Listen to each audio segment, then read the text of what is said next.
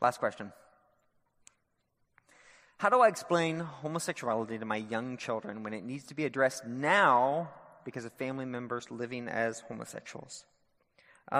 3 points, and I'm no expert on this. I do have young children and have had to address some of this, but 3 points. One is I wouldn't recommend that you talk about same-sex sex, birds and bees stuff until you've talked about heterosexual sex.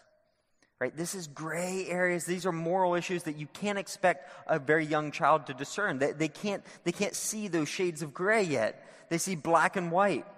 And so I'd say as long as you can get away from actually talking about the actual acts, let's avoid that. All right? Let's avoid that until it's appropriate, which for some children is as young as 10, for some it's 13, 14. They have to be mature enough to handle those types of conversations.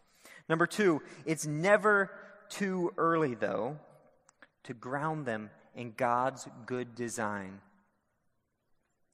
So we might not talk about that, but here's what we can talk about. I go home and I can pull out the Jesus Storybook Bible, God's Word for Little Eyes, the Action Bible, which is awesome, by the way, the Bible app for kids.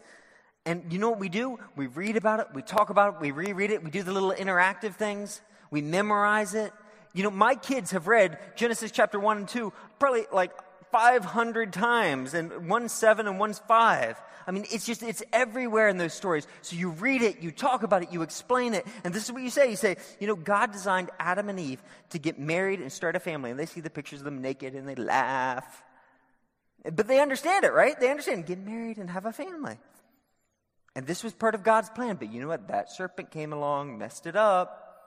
And then what happened? The mommy and the daddy, they actually blame each other and start fighting, and that makes God sad. But Jesus came to smash the head of that serpent. They're like, yeah, stamp his head. To smash the head of that serpent and bring back all mommies and daddies back into relationship with God and into relationship with one another and in relationship with the world. That God wants us to go back, not just back to the Garden of Eden, but something even better than the Garden of Eden. And the kids are like, I get it. I know what God's doing. Okay, you didn't talk about all the stuff, but once you have grounded in them, this is the way God made it. And some things are not the way they're supposed to be in our world. We are waiting for that final day. You can have that conversation. So let's get real practical. If your kids know God's good design, then you can explain to them that Uncle John and his partner, they are not living according to God's good design, and that makes God sad. But God loves Uncle John. God loves his partner, and he wants them to know and love Jesus too. That God wants to heal everyone. That God wants to make us all into one family, the children of God, and they're going to get that. Now, is that going to lead us down the road where they're going to be sitting there at Thanksgiving? They're going to ask Uncle John, why don't you love Jesus? Probably. But that, my friends, is Uncle John's problem. Is this overly simplistic?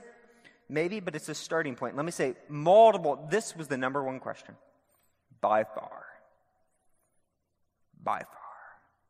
So, I said that to say, there's a lot of you out there, if you want to talk to me, I can say, hey, talk to this person and this person and this person. If we have to, we're going to start a support group. Parents with young kids that have to talk about this. How do we do this? All right? We'll do it. So,